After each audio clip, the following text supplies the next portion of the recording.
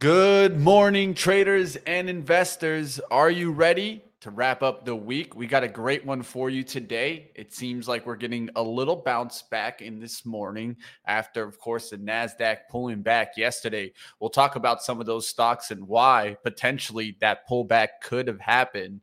And of course, we'll take a look. It looks like the Dow continuing the hot streak. We'll get into all the earnings that are out there. We got a lot on the docket today. And of course, there's some extra out there. Stephen Cohen going and adding the Chewy.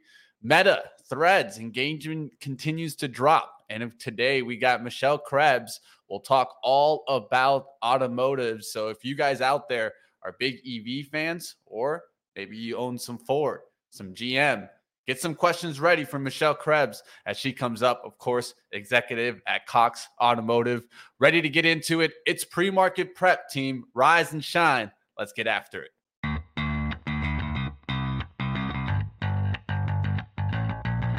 Coming to you live from downtown Detroit, this is Benzinga's Pre-Market Prep with your hosts, Joel Elkanin. This is a volatile puppy here, isn't it? And Dennis Dick. I'm bidding a penny. I'd buy that stock for a penny. With everything you need to start your trading day.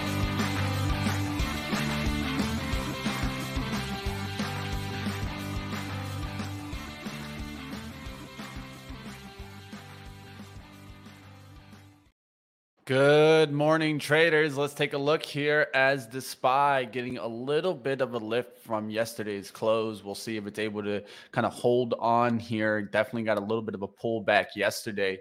Really, the bigger pullback came in the Qs. We'll talk a little bit about that with Dennis Dick coming up. And then, of course, the TLT, a little bit of a pullback yesterday. We'll see if this starts to bounce and keeps hold above this kind of 101.90s. Looks like there's some resistance here on the dailies, definitely to look out for. If we take a look at oil, I'll go to USO, but really I kind of look at WTI for that, and I could see it this morning up at 76.51 and as high as 76.70. So we're going to keep an eye out to see if crude can continue to climb as I start to play some energy to the upside. We'll talk a little bit about that coming up. I got some great information on equally weighted oil index.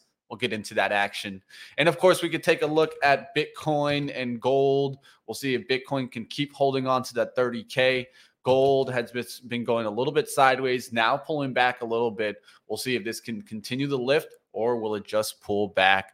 That's enough of this outlook. Let's go to the SPY. Let's go to the Qs. And of course, bring on Dennis Dick. How we doing, Triple D? What's going on? What's up? What's up? What's up? What's up? Is looks like the market's not up at least right now, but we can start bouncing back. I feel like yesterday wasn't a bad pullback. It was pretty measured. It wasn't, destruction, but we definitely saw some pullback in the Nasdaq. Some stocks down more than 5% yesterday. I want to kind of just quickly run through some of those names. And then, Dennis, I want to get your outlook on why potentially this could have happened just yesterday.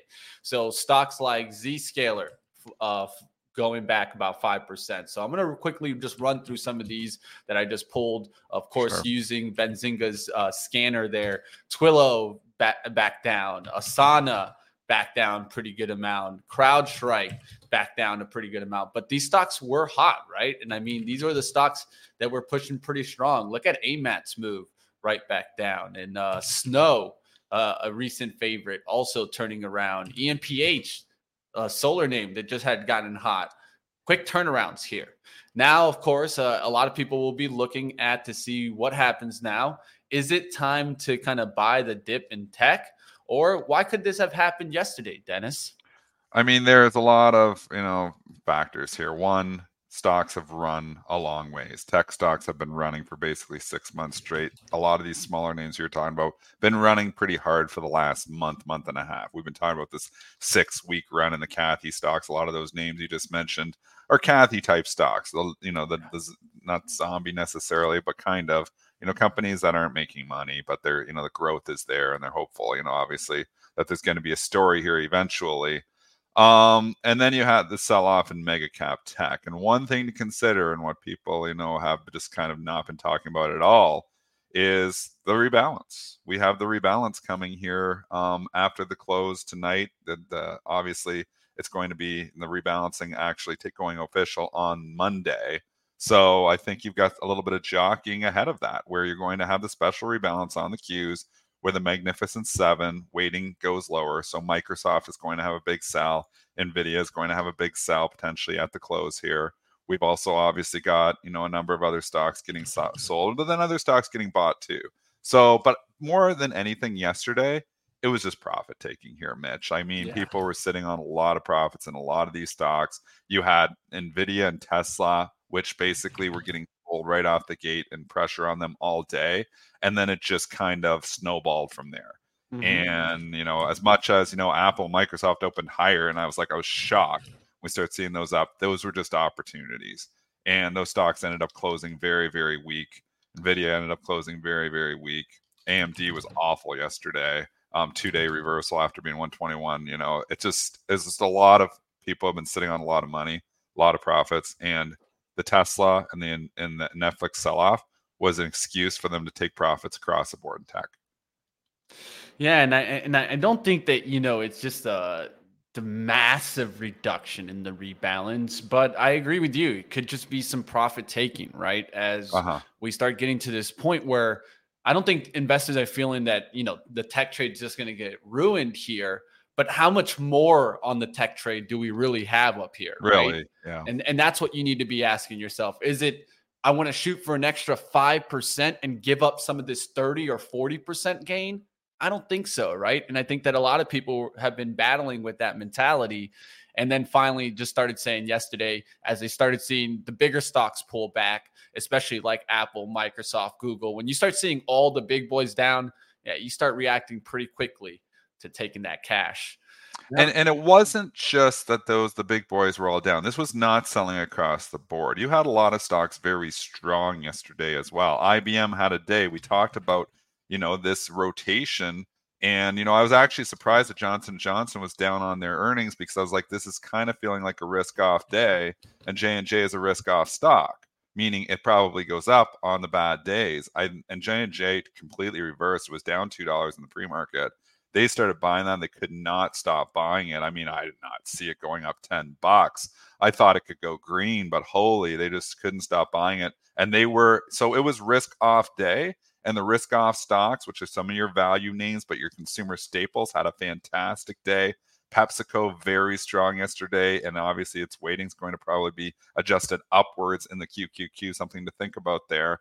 They also raised their dividend last night. That was just separate news. But I think you've got to understand rotation. I think if you're a day trader, it's important to understand that when tech is getting sold off, it doesn't equal sell everything. It actually equals buy other types of stocks. And utilities had a pretty good day.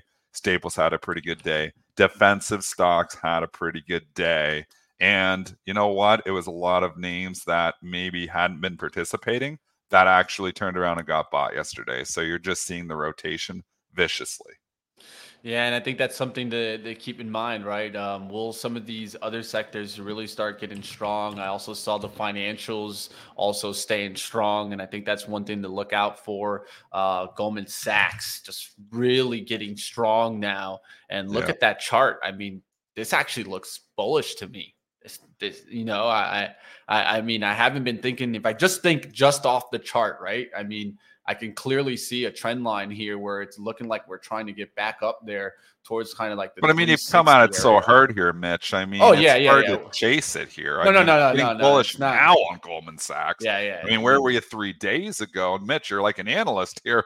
I completely disagree with you on this, because I think it's just run too far too fast. Yeah, I'm not talking about for the day trade I would be right taking now. Profits into this kind of run in Goldman Sachs. I'd be looking for the laggard trade, right? I don't always go for the leader, but this tells me that, hey, this move might actually have some legs. Like Morgan Stanley also strong here. So I've been, just taking a look into the financials. For a while there, I wasn't even going to touch anything in this sector.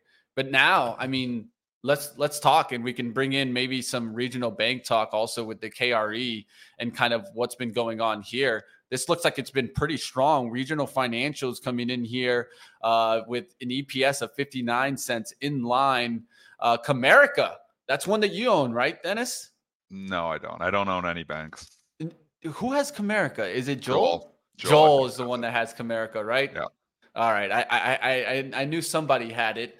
And then and just to go on a tangent here, but Yeah. there's a reason that I don't own very many. I own a couple Canadian banks, but there's a reason I've always stayed shy of the US banks. One, they've massively underperformed for the last decade. And I'm not talking, I trade them all the time. I'm talking with my long-term investor hat on. The reason I don't own banks long-term for the most part, and obviously we try to do a couple maybe in the regional banking crisis, but the reason is, and it's something that the Big Short guy there, he was on CNBC the other day, and it was a great quote. And I wanted to bring it up. What was the guy's name from the Big Short that they have on there? Chad will help me out there too. Anyways, he said on CNBC, if you've been through the financial crisis, you can't unsee what you saw. And I'm like, that is exactly why I don't invest in banks, because I saw what happened. I saw banks going down 95%. I saw my Citigroup position go from, a stock that had went up for years and decades, go from $50 to $3. I saw that happen. And I'm like, never again will I invest in a bank. And you know what? It's been the call, because in the last 12 years, if you weren't JP Morgan aside, all of these other banks have massively underperformed. So yeah, you've got a few dividends off of them, but I mean, we've given this chart of Citigroup. We've done this, exercise here before. Yeah. I think when you start thinking about investing in banks, you've got to look at what the performance has been over the course of the last 20 years, and it has been pitiful. Besides JP Morgan, which is best of breed, most of these banks have been very, very disappointing investments. And I can't unsee what I saw during the financial crisis. And that's why I just cannot bring myself to invest in banks. And the Canadian ones, I have a couple of those, just legacy, because my wife worked at, but I'm not heavily in any Canadian bank either. But I just can't unsee that financial crisis. And that's why I've never been able to invest in US banks ever since. All right, let's go ahead. Let's get out of the regional bank talk. Let's go back to an area that has been really strong, which is the Dow, right? I don't know if you guys have been seeing it, but definitely a pretty strong index overall. Let's go to the DIA as a way of looking at it. Of course, we're talking about the Spider's Way, the ETF. But look, we could take a look at some of these stocks to see how strong they have been and to see where we could probably see these stocks continue, right? And so stocks that stand out to me as of late that started to get going, United Health started to get going here, and that started to really get strong. I know that we talked about maybe taking a look at Humana. Is that something that you're still looking at, Dennis, like off of kind of the UNH? Yeah, we talked about it the other day. Yeah, I think, and again, I'm not a big fan, of, I'm going to take it right back to the same thing. Is if I'm putting risk capital out here in this market, which is, valuations higher, and, foregoing 5% risk-free rate, I want to have a lot of upside. I'm not coming in for a 6% dividend stock or a 7% dividend stock. And Humana's not that, but it's a more steady defensive type of stock. It's not a stock that's likely to go up 40% in a year. I know it's had, you could argue with me, it's went from 200 to 500 the last 6 years, so it's been pretty good. But I feel like it's had its run. I feel like if I'm jumping in and investing in this market, it's going to be on stocks that I think I have significant upside in. I think that, maybe it's a cyclical. It's been tech. I've been buying some tech stocks on pullbacks here. And I think, for me to risk capital in a market that's, really overvalued is what it really is, I've got to have a lot of upside. So the positions that I've been taking, I'm not looking so much as like, oh, yeah, let's buy Coca-Cola, let's buy Humana, let's buy going for these defensive stocks. I'd rather be safe in 5.5% than buying a bank stock right now. But, did I invest in Airbnb? Absolutely. Am I in Salesforce.com? Absolutely. Because I think there's more upside on something like that. Not that there's more risk too. They could go down more. I mean, if we go into a sell-off and do a hard recession, those stocks can go down more. But if I'm employing risk capital as this investor hat, I trade all the time, trade all this stuff, investor hat right now. If I'm putting new investment money to work in this market, it's going to be in something that I think I have substantial upside in. So not saying I'm going speculative, but I want to be paid for taking on that risk because I get 5.5% risk free. I'm not buying any consumer staples. I know they had a good day yesterday, Yeah. but I'm not jumping in this money and going all into Coke. Okay, so you don't feel like the rotation to value might stick here? I think it might. I think there's value names, Mitch, Okay. that have a lot of upside, and that's why I was saying with the cyclicals. Exactly. I don't see consumer staples as value. Got 24, it. 25, I don't have them in that bucket. Again, they trade defensive. So there's different buckets, and this is all just good lessons. And some Yeah. days we can avoid earning stock and just do a teaching Yeah, show and I here. think And this that's is kind of important, where right? we're heading here. But there's Mhm. different buckets. There's your growth bucket, your tech stocks, your storied stocks. Then there's super growth. Like your Kathy that they're not making money, but maybe they one day will. Then there's your mega cap tech. That are value tech, but those values are stretched here right now. But they're maybe not growing as much as some of these smaller companies. But the earnings are stable. They're soaring. Microsoft, your Magnificent Seven, if you will. And then you've got cyclicals that move with the economy, don't move with the economy. And then you've got obviously defensive issues as well, which we were just talking about, like your consumer staples and utilities. The consumer staples and utilities, I don't put them in the value bucket because you know what? Some of these are 25, 26 times earnings. I don't even think they're that cheap. I put them in the defensive bucket, like they had a day yesterday. Now, a stock like Johnson & Johnson could be in both buckets because J&J is only trading 15 times earnings, so it's pretty good value there too. So, I mean, sometimes they cross over and go into other buckets. But, with the J&J, with the talc issue and stuff, and obviously they shrugged that off and couldn't care less about it. I'm surprised that they don't care, a little bit more about that decision. But maybe they think they're getting past it anyways. But, going back to the original, you've got different buckets and different stocks are going to perform differently in different environments. So when I see a risk-off market, that's when I go to this consumer staples bucket. And that's when, for trading. But as an investor here, when I have 5.5% as a risk-free rate, I have trouble investing in that defensive bucket. My defensive investment money is in cash. And people will point out, and they continue to point out, that with so much cash on the sidelines, well, money put in Coke and Pepsi and those types of stocks are considered investment dollars. But I think there's a lot of investors saying the same thing I am. Why am I going to go buy a 2.5% dividend stock when I get 5.5% the risk-free rate? So don't just think that money on the sidelines has to come into the market. It might have been allocated to more defensive issues, and it's just getting paid in a different way. So that cash on the sidelines isn't imminently coming into this market. It's not like it was all geared for tech stocks and it's moving. That money was in there. So you've got to consider the overall market and the overall mentality of what people are doing out there. Cash is heavily weighted right now in investors' portfolio because it's replacing, in my own portfolio, it's replacing all those preferred stocks I used to have. I had a whole pile of preferred stocks. I used to own banks years ago, but I had a bunch of preferred stocks, and I don't have hardly any of those now because the preferred stocks are yielding 6 or 7. Well, I get 5.5%. If the rates start dropping, I'll take that cash and then put it into preferred stocks or into bonds or into something else. It's a main reason the bond market's, and bonds different animal altogether. But we haven't seen that rally in equities here either because cash is an alternative to bonds as well. So lots of things to consider. Going back to your original question, which I had no idea where it was because we went on such just a a switch of here. value, right? Is this switch to value going to stick? Because we could clearly see it yesterday. I mean, I think it could in the value name. So and don't confuse. That's what I was saying. Don't confuse consumer staples and utilities with value. Value is its own bucket. Berkshire Hathaway had a day yesterday, man. Berkshire Hathaway is your best indication of value stocks. He owns a lot of stocks and make a lot of money. And Warren Buffett, Berkshire Hathaway was up $3 yesterday on a day that the market, everybody thought the market was killed. Wasn't killed in Berkshire Hathaway. Wasn't killed in IBM, lower PE. Wasn't killed in the lower PE stuff. The lower PE stuff held up well. Value is lower PE. Going classic analysis, CFA hat on, bring up your Benzinga Pro and look up the PEs. The value names that are trading 12, 13 times earnings, or even less in some cases, are the stocks that held up very well yesterday. And I think that could stick. So I do think in the back half of this year, and some of your small caps too, and your IWM might be more value because, again, there's a lot of companies that burn cash in there, but there's a lot of companies that make pretty good cash too. So I think you could see a continued move into some value names, and it's going to rotate around. So it's not going to be, nothing's going to stick forever, but I think keep that in mind.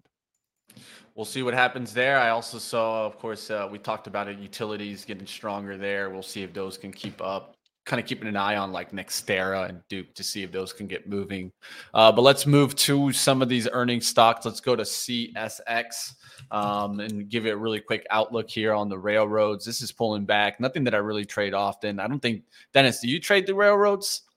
I'll trade them, and CSX I may actually trade because this is a component in the QQQ. So again, knowing your relationships here, it would not surprise me if the CSX dip gets bought here today for the simple reason is there's a rebalance happening in the Qs, and CSX I believe the weighting is going slightly up in this.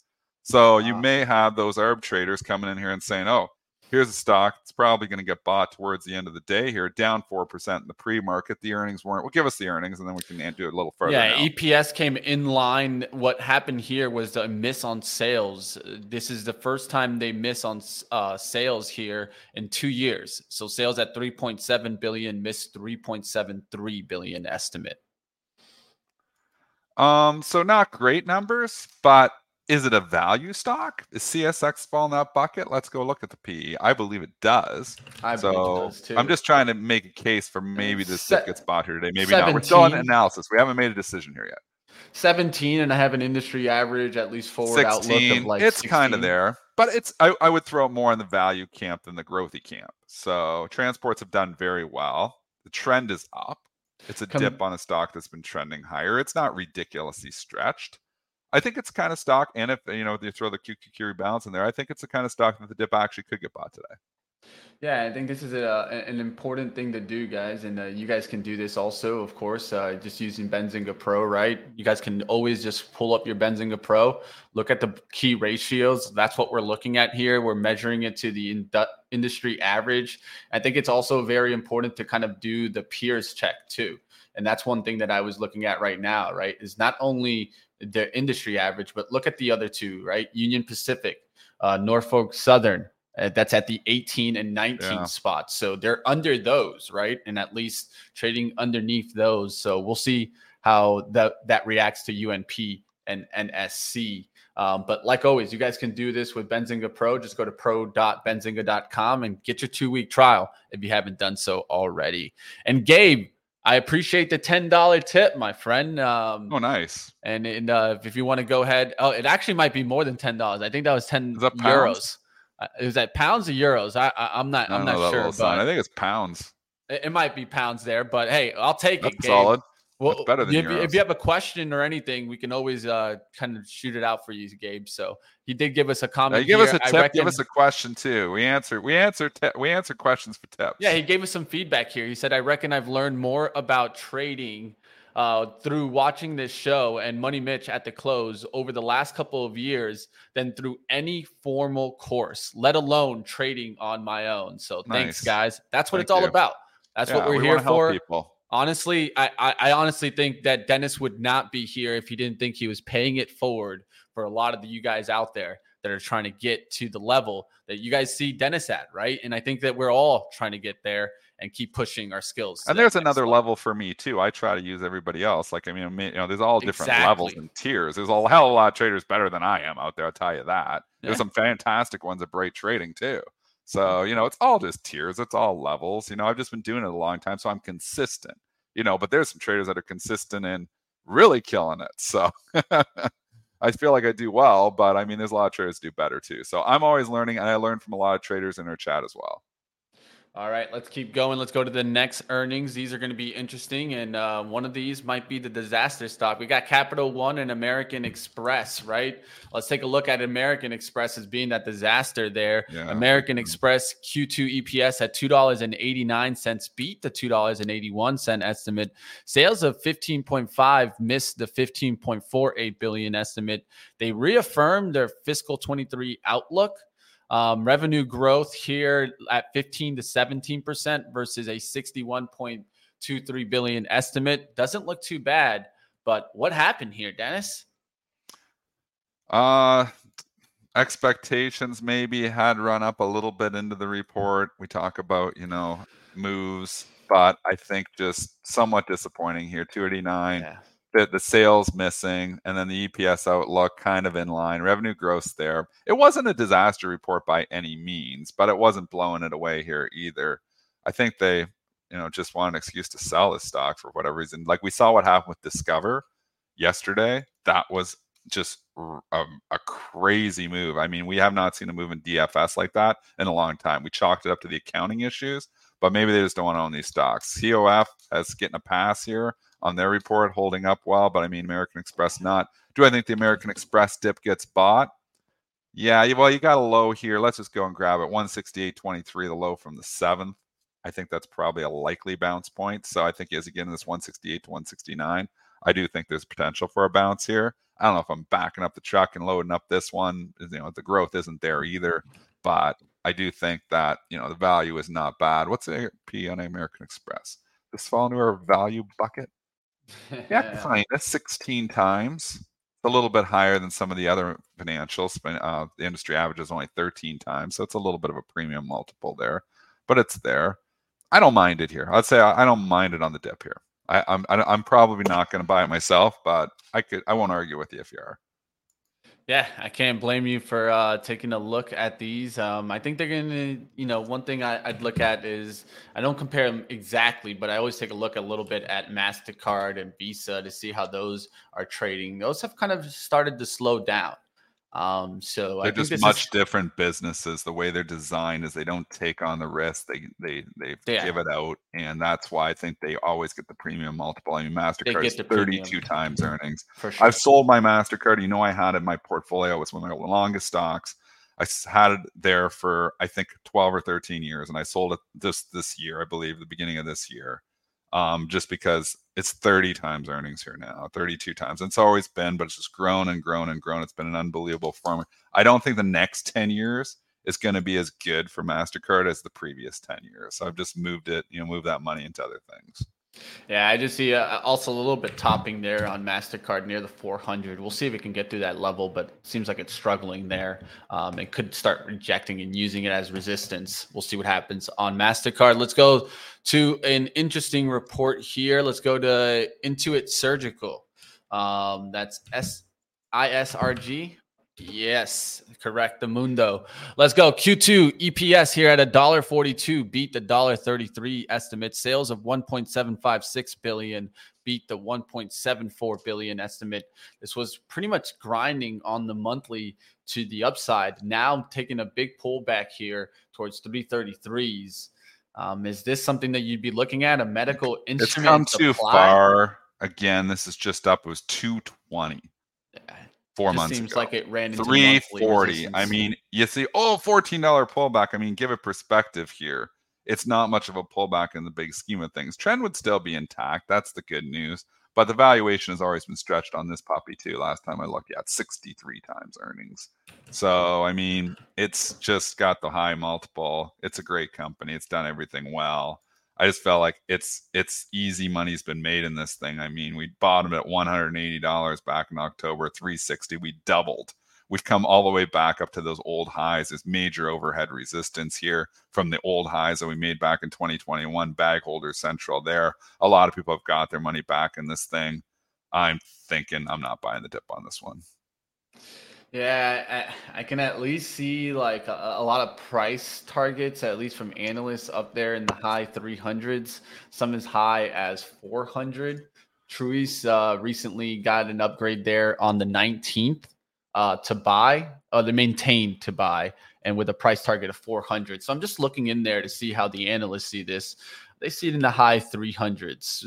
At this point, I'd be looking for a little bit more pullback because I feel like it just made way too big of a run since pretty much too much end of March. That's too much and not a cheap stock. 53% run, just to kind of mention that. That's a pretty good one and could be pulling back. Sagar, I think you just missed Capital One. We just talked about that. Just rewind a little bit if you're just joining in. Let's keep going. Let's go to AutoNation. This chart has been actually pushing and pushing on the daily. Adjusted EPS here at $6.29, beat the $5.90 estimate. Sales of $6.89 billion, beat the $6.74 billion estimate. AutoNation, Can this keep going? I This mean, has been an man, unbelievable epic stock. run. Epic. 2020 low, $20. Now $176, making new all-time highs. Again, I mean, I'm just not a chaser. It's just not my style. So, I mean, I missed this trade. The PE is still low on the thing. It's been low. They've been growing earnings. I mean, it's value. It's everything you kind of want in a stock. It's just the fact that it's run so far, so fast. I'm just like, I want a pullback. So, if you got a pullback on this thing, whether it be a buying opportunity eventually, maybe. Value is fine. Everything's good about the fundamentals. It's just been a runner though. So, I think if you got a serious pullback, it becomes interesting, though. We'll see what happens here. If AutoNation can pull back, and just in about 5 minutes, we'll be talking with Michelle Krebs, executive analyst at Cox Automotive, as we talk all about electric vehicles. We'll take a look at inventory, and we'll talk a little bit about Ford and GM earnings coming up, right? That's going to be something interesting to take a look at. That comes next week, so stay tuned for that. That's coming up in about 2 or 3 minutes here. Let's go through one more earnings report as we keep it going here today. Let's go to SLB. Schlumberger definitely taking a back seat here as oil has been going higher, but this has already had a little bit of a run just before this. EPS at 72 cents beat the 71 cent estimate. Sales at 18.1 billion, missed the 8.22 billion estimate. So SLB definitely taking a pullback here. This is not a company that I'll be looking for the lift right now, because it's already gotten its lift here as it just took off. Why did it run so hard from 50 to 57? There had to be something, because oil did not do that. And I'm just looking, at Halliburton, which is a peer there. It moved up too, but not to that degree. I'm not sure why it had the big move there. I mean, yes, oil was up in those days, but again, not to that degree. So I don't know why SLB had the big run earlier this month. I do think this is a value stock. If we're going into a value market, I think you find maybe a 50% retracement from the recent move, 50 to 58. Think about 53 to 54. I think if you're buying in there, I think it might not be a bad call. We are taking out the little support that we had there from the last 3 or 4 days, a triple bottom of 56. If we can get back above there and hold that area, then that's good for news for bulls here too. But value stock pulling back here, kind of fits the bill. It's 18 times earning. It's not a super cheap oil stock though. You got a lot of oil stocks that are a lot cheaper than that. So it looks like I'm not seeing an exact catalyst that I could put it on, but that day that we jumped on July 7th, there was a lot of news about shares of energy stocks trading higher amid increases in oil prices that day. And then also the day prior to that, SLB was awarded a 5-year contract that could have played into this little run. That's one thing that I would look a little bit more, but the terms weren't disclosed on that release. And I think that that's probably also what played into this. I'd look a little bit more if I was an SLB investor about that 5-year contract that came in July 6th. Before we go to the next earnings, we're going to Michelle Krebs here in a second. Just remember, it is options expiration here today. It's the longest expiration we can have. They're the 15th to the 21st as the third Friday falls. 21 is as far as we go. We are seeing a lot of buy imbalances across the board. So you do have those institutions. Looks like they're coming in here to buy this open. We'll see if those, after the open, if that gets faded or not. And then obviously we have the rebalance, coming up this weekend as well on the special rebalance. So a lot of, market, impact here, from a structural standpoint, because you've got some arbitrage traders coming in for those reasons. And then you've also got your big options traders coming in and jockeying the equities against their open option positions that expire today. So lots of balls to juggle here. I think if you get a serious rally here today, I think I'm actually fading it. All right, we'll see what happens there. Of course, option expirations come into play and things can turn around. We'll see if that works out today. 8:34, we're about to get to our interview here with Michelle Krebs. Like always, guys, smash the like. There was one last conversation that I wanted to get into before we get to that. And this is just an equally weighted outlook in energy. So a lot of times when we look at energy, a lot of people look at what? They look at the XLE, right? And we can take a look at that and we can start seeing a little bit of a turnaround now in energy. I'm just stating this because I'm starting to see it. And you guys know I was bearish for a while there on oil, and I flipped right back to the bull side here as we started to see oil prices starting to get a little bit of a lift. Do you think this could really get right back up there Dennis. It just looks like we're really starting to set up here. The value trade is there. So again, am I buying value on dips? I think so. So would I buy some energy stocks on dips? I think so. Would I buy solar stocks on dips? We just had one. I kind of think so. So there's certain things. Now, again, let's see what materializes. This is a big swing day here, with so much going on. So you may want to just take this information today to make your next decision. Some of these tech stocks are really overbought. Does the solar stock get sold off with that? Maybe, but some of these solar stocks got some value too. Like, they're not all these things are trading nosebleed valuations either. So I do think there could be an opportunity on the dip in some solar stocks here and energy stocks like oil stocks. All right, that's going to do it for that outlook. Let's go ahead and let's get to our guest today. You guys out there, smash the like.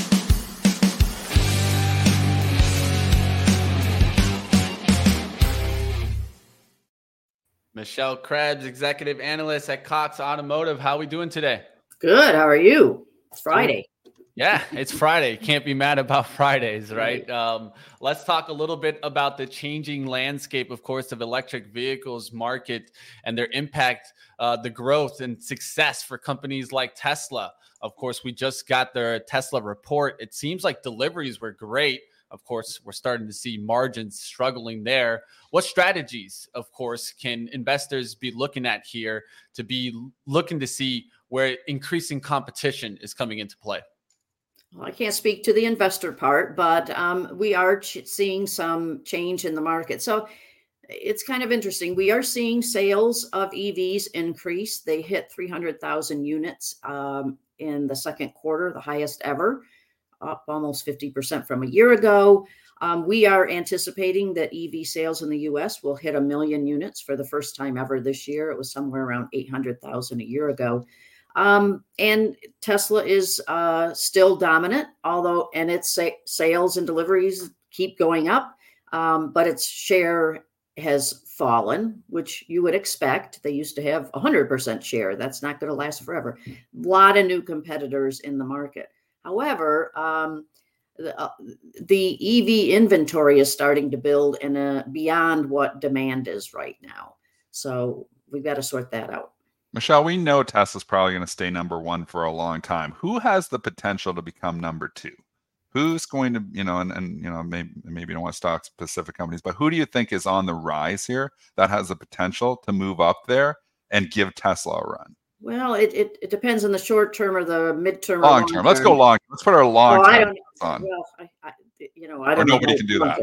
Well, let me just say, GM came in second in terms of EV registrations, but it did that using the Bolt. And of course, that's going away at the end of this year. Certainly GM is betting a lot on EVs and got a lot coming. Ford as well, but they just cut the price on the F-150 Lightning, as well as the Mustang Mach-E. So that's kind of interesting as well. Hyundai and Kia have a lot of promising EVs. However, they don't yet qualify for the EV tax credit. So that has been a disadvantage for them. And we saw their registrations go down. Volkswagen's there. The pie's getting bigger, and there are companies taking slices. Tesla still has the biggest slice. And then, looking at Toyota, everybody's talked about them being an EV laggard, but looks to me like they're going to try to leapfrog some of the current technology with a solid state battery in the second half of the decade.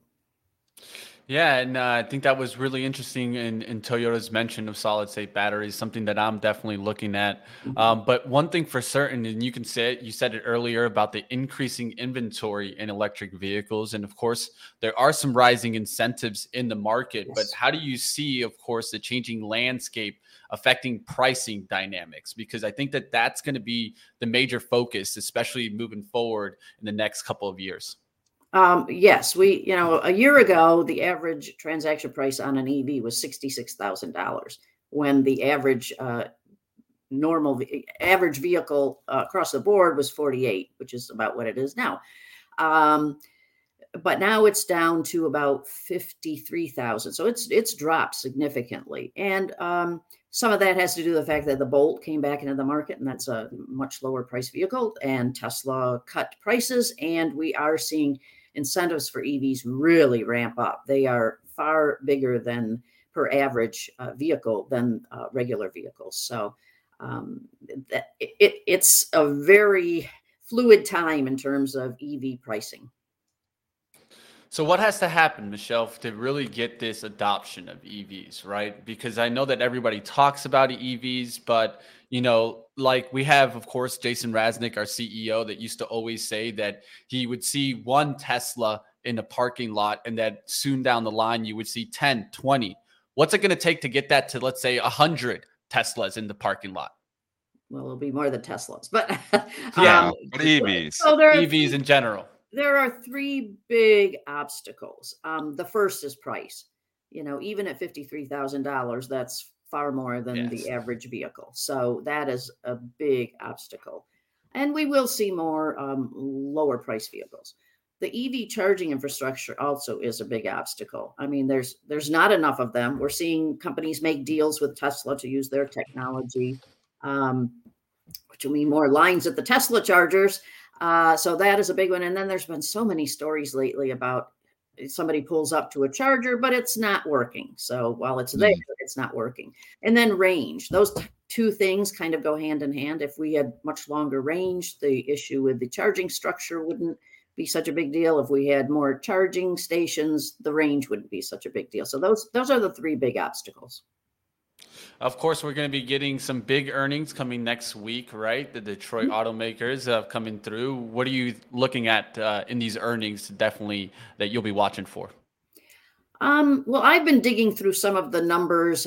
We analyze their sales numbers. We look at their average transaction prices. We look at their incentive spending. What I will say across the board is sales improved for pretty much everybody, including Stellantis, which had been in a big slump, even though it didn't increase much. But everybody's spending a lot more on incentives. We're not seeing incentive spending like it was in 2018 or 2019, but it is increasing. And we would anticipate that will continue to be the case as inventory grows. And then I'm looking at average transaction prices. Those are still high. The prices there's still price strength, but the growth has slowed. How's inflation and supply chains looking like? I'm not an expert in that, but you certainly hear the car companies talk about, inflation in some of the commodities that they buy. And that's particularly true in EVs with all of the minerals that they have to acquire from other places, and a big demand for those now and a competition for those. So that's raising prices. How do you think the consumer can continue to remain as strong? Because I mean, automotives are obviously discretionary purchase here. And at a certain point in time, you think, wow, if the consumer starts to get strapped for cash, and this hasn't really been apparent yet, but interest rates have come up substantially, do they eventually slow down, purchases of like a new vehicle? Maybe they go to the used car market. Do you think we do see a slowdown here? Or are we going to get this soft landing and people are just going to continue to buy new cars and they're going to find the money no matter what? Well, two things there.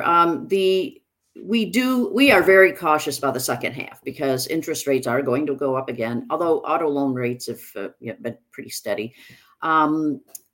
So we do anticipate that, and we don't know how much pent-up demand is yet to be released.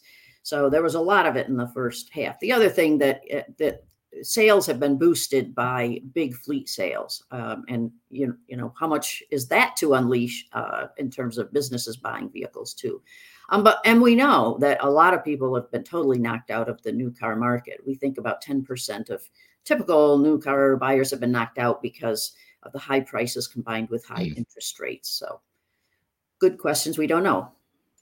Now, just recently on Tesla's earnings call, they mentioned about potentially licensing out for full self-driving, right? And how that could come into play. One of the things that I've been talking about is I would love to see the technology really take off, autonomous driving, because I think that could be the real driver of getting people into EVs. Because the truth is, I don't think I'm paying for an EV $50,000 car, unless it probably could drive itself, then that itself could get me to wanting to go into it, because there's a lot of different opportunities now that I have if the car could drive itself. I am a big skeptic about self-driving.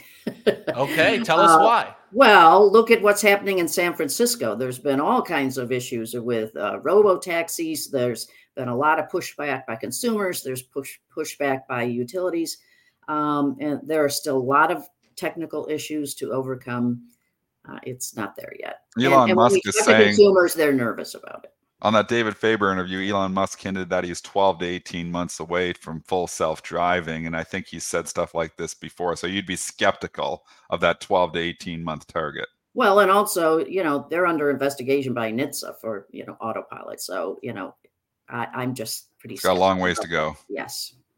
All right. Well, thank you for joining us. Like always, it's always great to have Michelle Krebs, executive analyst at Cox Automotives. We'll bring you back. Always good to have you, Michelle. Thank you. Thanks, Michelle. All right, let's get back to the markets. Always good to take a look into the autos. We'll see what happens with Ford. It recently just pulled back. See if it starts coming back down. And of course, one thing that we need to take a look at, of course, let's get back to the market and see how we're doing right now. Dennis, do you see a little bit of a continued drive back? You're seeing, some buy imbalances across the board here this morning. It's early yet, but that's probably driving the S&P futures up a little bit here, at least in early trade. Again, those can flip, those can change a lot of things. We're still an hour away or 45 minutes away from the open. So a lot of things can change there, but you are seeing that buy the dip mentality out there. I mean, there's people who have been waiting for a dip. They got day jobs. They come in, they see Microsoft down 7 or 8 points. They're like, I want to buy that stock. So a lot of times what you see though is that move. Sometimes you get follow through selling from the next day after the open. So it would not surprise me here if this little rally that we're getting this morning fades, and especially if it's being driven just because of options expiration, that's even a better setup. So I'm so inclined here, at the open here, I will be probably trying to fade stocks at the open, meaning sell into the strength. We'll see what happens there. Let's get to an interesting conversation.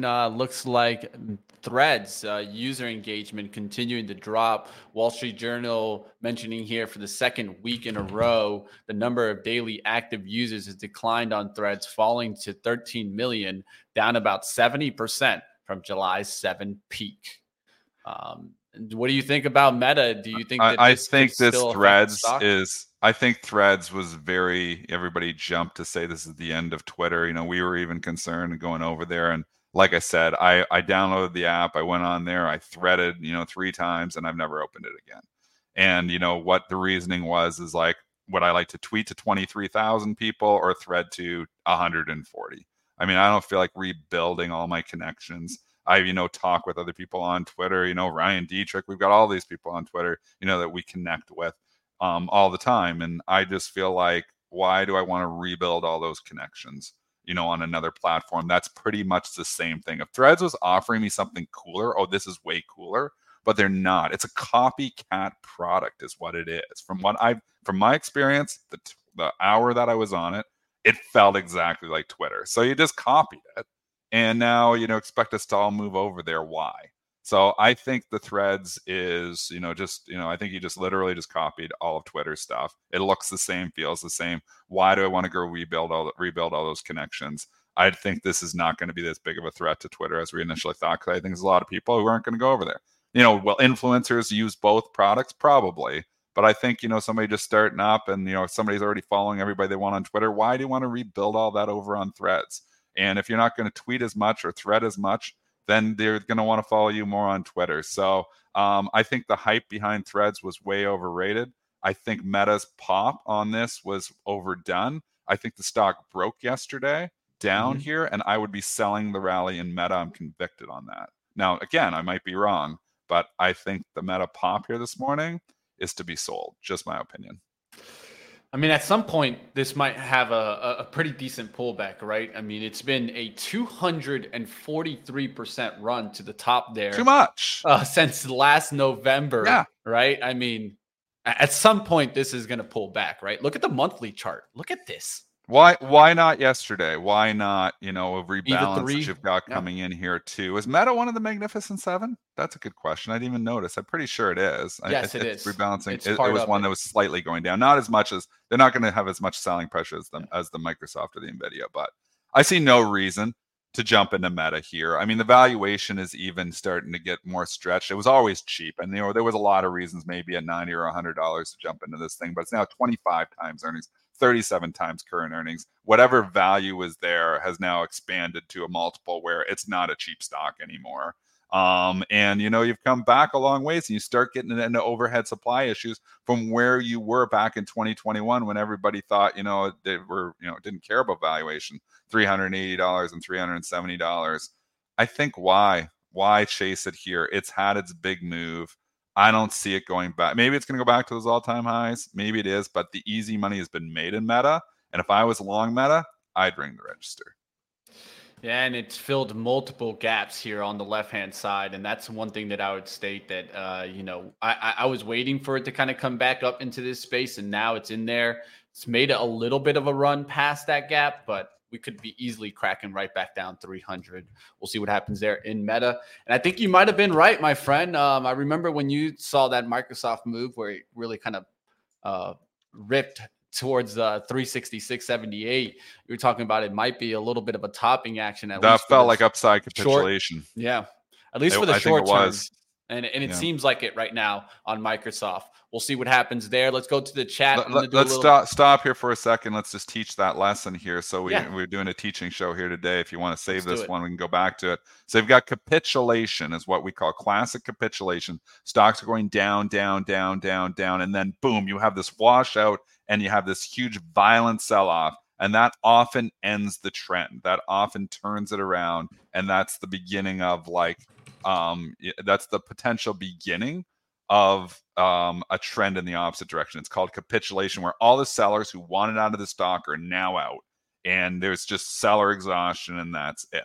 The opposite occurs, and you don't see a lot in this textbooks. Not that we've coined it, but there's not a lot of talk about upside capitulation. Stocks going up, up, up, up, up, and then they have a violent upswing. And that's like, I can't take it anymore. Microsoft is just going to take over the world. Just get me, and I don't care if it's overvalued.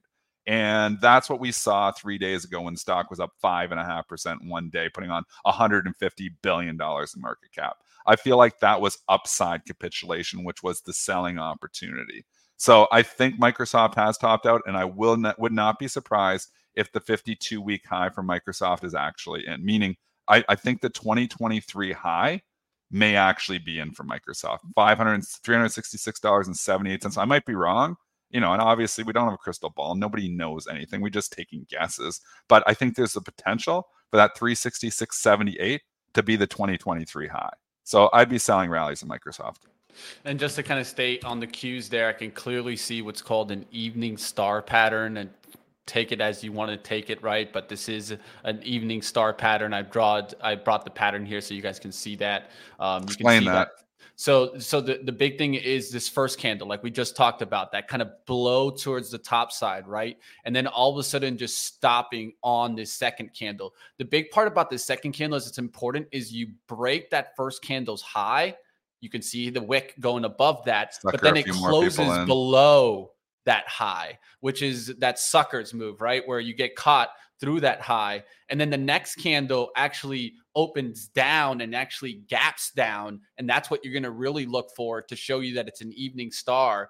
Of course, this is always going to be hindsight 2020. Like you'll notice today would be that day where you wouldn't want to see it get back through yesterday's high if it is an evening star. So that's the way that you play this kind of pattern. And a lot of it is just looking for confirmation. That's what I use these patterns more. It's not that I want to trade off of this, but I want to use that to see if we get confirmation today. Breaking of yesterday's low would be kind of that confirmation for me that, we could have seen that evening star pattern turn around. All right, let's go to the chat. I did want to do a little bit of ticker time here. It's 8:54. We got a couple of minutes here. I see ENPH mentioned twice, so I'll go to that one first. What are you thinking, Dennis? I believe it's lower component in the QQQ, which means it could see a little bit of buying pressure here today. Stock's not cheap. Stock has not been in a bull trend here for a long time. I think if I was buying it, it would be a short-term day trade. All right. Multiple people mentioned that ENPH. So that's going to be definitely one to keep an eye out for. Here's an interesting one. What about Etsy? I haven't talked about Etsy in a while, but this looks like it's setting up for 100. Wow, I what a don't move here know. today. What's the news? There's got to be news on this because it's up 4%. So somebody upgrade this. Yeah, I'll take a look at it right now. I'll go try But to the hunt. chart looks good, and I do see second quarter earnings come in August 2nd. I'm looking to see. I see It looks reiterated to a me like there's buy. a headline here. It's highly unlikely that Etsy's up 4% without a headline here, so we'll have to dig a little bit farther. It's a big move here. It's a counter to the previous day's move, which is always an issue. You do have the 2-day high at 97.02, which it's right there right now. Hard to give it, analysis not knowing the headline though. So I'm just trying to look here too what the headline is. Yeah, we've been up here in the 97s multiple times. I don't see a headline either.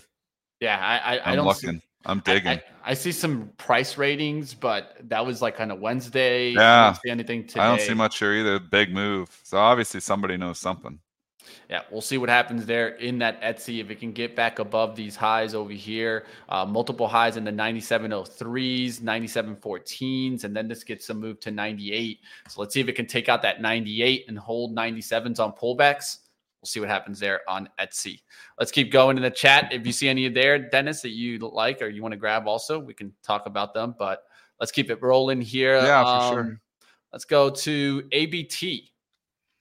That had a nice move yesterday. Defensive issue, risk off market helped it yesterday. You can say, oh, it was the earnings report. I'll tell you, it was Johnson & Johnson and Abbott Labs, and it was a risk off market, and Abbott's a risk off stock, meaning it's the kind of stock you buy when everything else is selling off. It was setting up. It had the nice little spot there where it was in consolidation station, the blow up. So now it's moving. If we continue to have weakness in tech stocks, this continues to go up. If you start to actually see strength in tech and then bounce back, this stock starts to sell off. It moves opposite the market a lot of times. All right. Is PayPal forming a handle being called out in the chat? What are you guys thinking? The cup and PayPal's down a little bit this morning with American Express, I think. I think if American Express didn't report, I think PayPal would be up. So, but American Express being down $6-7, people just worry payment stock. They're hit, MasterCard was down a little bit, Schmidgen, Visa was trading down a little bit. So that puts a little bit of pressure down on them. I remember the PayPal versus Square. Square won it. We said, which one's going to 75 first? Did PayPal get the 75? It did. 75.04 right on the kisser. So we had good calls on this. Both stocks were 66, and we said both we thought were going to 75. And we thought which one was going first, and I went with Square, and I was right there too. Yeah, I mean, they've come back. They've come back to where our targets were. We had 75 target. Square blew through there, going to 80.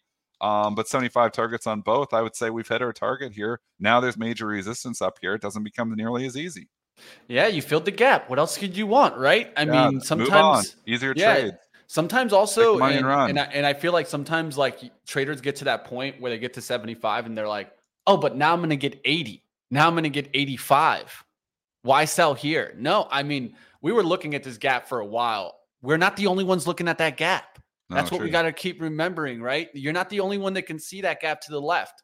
I think a lot of people played it, especially from this 10th date where we got a break into the shadow. Look how it went straight up into that spot. Yeah, to me now it's a little bit of resistance there. It's going to be hard to get it over that 75, especially as you got some traders that probably got caught on that day of Monday the 8th and now got their chance to get out on a low loss. Yeah, I think you're finding some overhead supply in that sideways consolidation here. All right, let's get out of that PayPal chart. Let's see. Let's get a couple more here. Oxy being brought up in the chat. I don't have Oxy. I went for Valero. I will get you guys that one. That's the oil stock that I went after. That's been doing pretty well for me. It took some profits yesterday. And I've been looking at Oxy. Can this get the lift, Dennis? You still in Oxy? I've thought about selling it. PXD. It's here. Yeah, I know you have PXD, and that looks PXD, good. And I've had the oil stocks. These are two, and they're small in my portfolio. And I've sold most of my Oxy. It just hasn't went, But again, I think if you go into a value market, I think the stock could go. There's lots to go with. The Warren Buffett effect is over in Oxy. I mean, we had, every time it was coming down there, Buffett bought and pop. So that kind of turns you off when he doesn't have any impact on it at all. Now he gets announced, he buys more, and the stock doesn't even move. So the Warren Buffett effect and the Warren Buffett put is gone now, which is somewhat concerning. Stock has come up here. I'm kind of indifferent to it at this point in time. It's almost one that maybe a move on. It's been a good trade for us. We bought it at 58 multiple times and made money multiple times from a day trading, from a swing trading, from an investing standpoint. I had all 3 hats on this, buying this thing, all 3 hats on all 3 time frames. And it's been really good. That 58 level was really good multiple times. I think it's kind of almost time to maybe move on from this one. Although if you can move into a value market, this could go to 65 or 66. Yeah, that's why I went after Valero. That's actually looking a lot better here, and I'm going to be looking for this to surprise some traders here. So I think that a lot of people started betting to the downside with me, probably on that XLE, and then all this bottoming action, man. We could not get through this levels. Same thing for XOM, and that showed me more and more that hey, if you can come down to those levels multiple times and you can't get through it, support, but eventually it starts acting as support and then it starts making its way back. I'm looking for XOM to drive higher. I was day trading it yesterday. I don't have it right now, but we'll see if these can go a little bit more. XOM already driving here in the pre-market at 9 a.m. All right, that's it. We'll wrap it up here. We'll do the last stock here. I did see someone mention an interesting one. Shop is one that I know Dennis and I will always be kicking ourselves about. $40 we have this. $40. Yeah, Dennis. I think we talked about it and never executed, and I'm really mad at myself for this one. Back at 60, there's good support. Remember, this is one of the biggest tech companies in Canada, so Canadian investors give it some love there too. Reasoning is like you have a tech fund in Canada, it's going to have some Shopify in it because there's not a lot of other options of technology companies in Canada. So I like it at 60. I think if you pull back here, I think it's overdone. I think the run's been too much. Give it pull back to 60. It gets interesting. Valuation's always been stretched in this.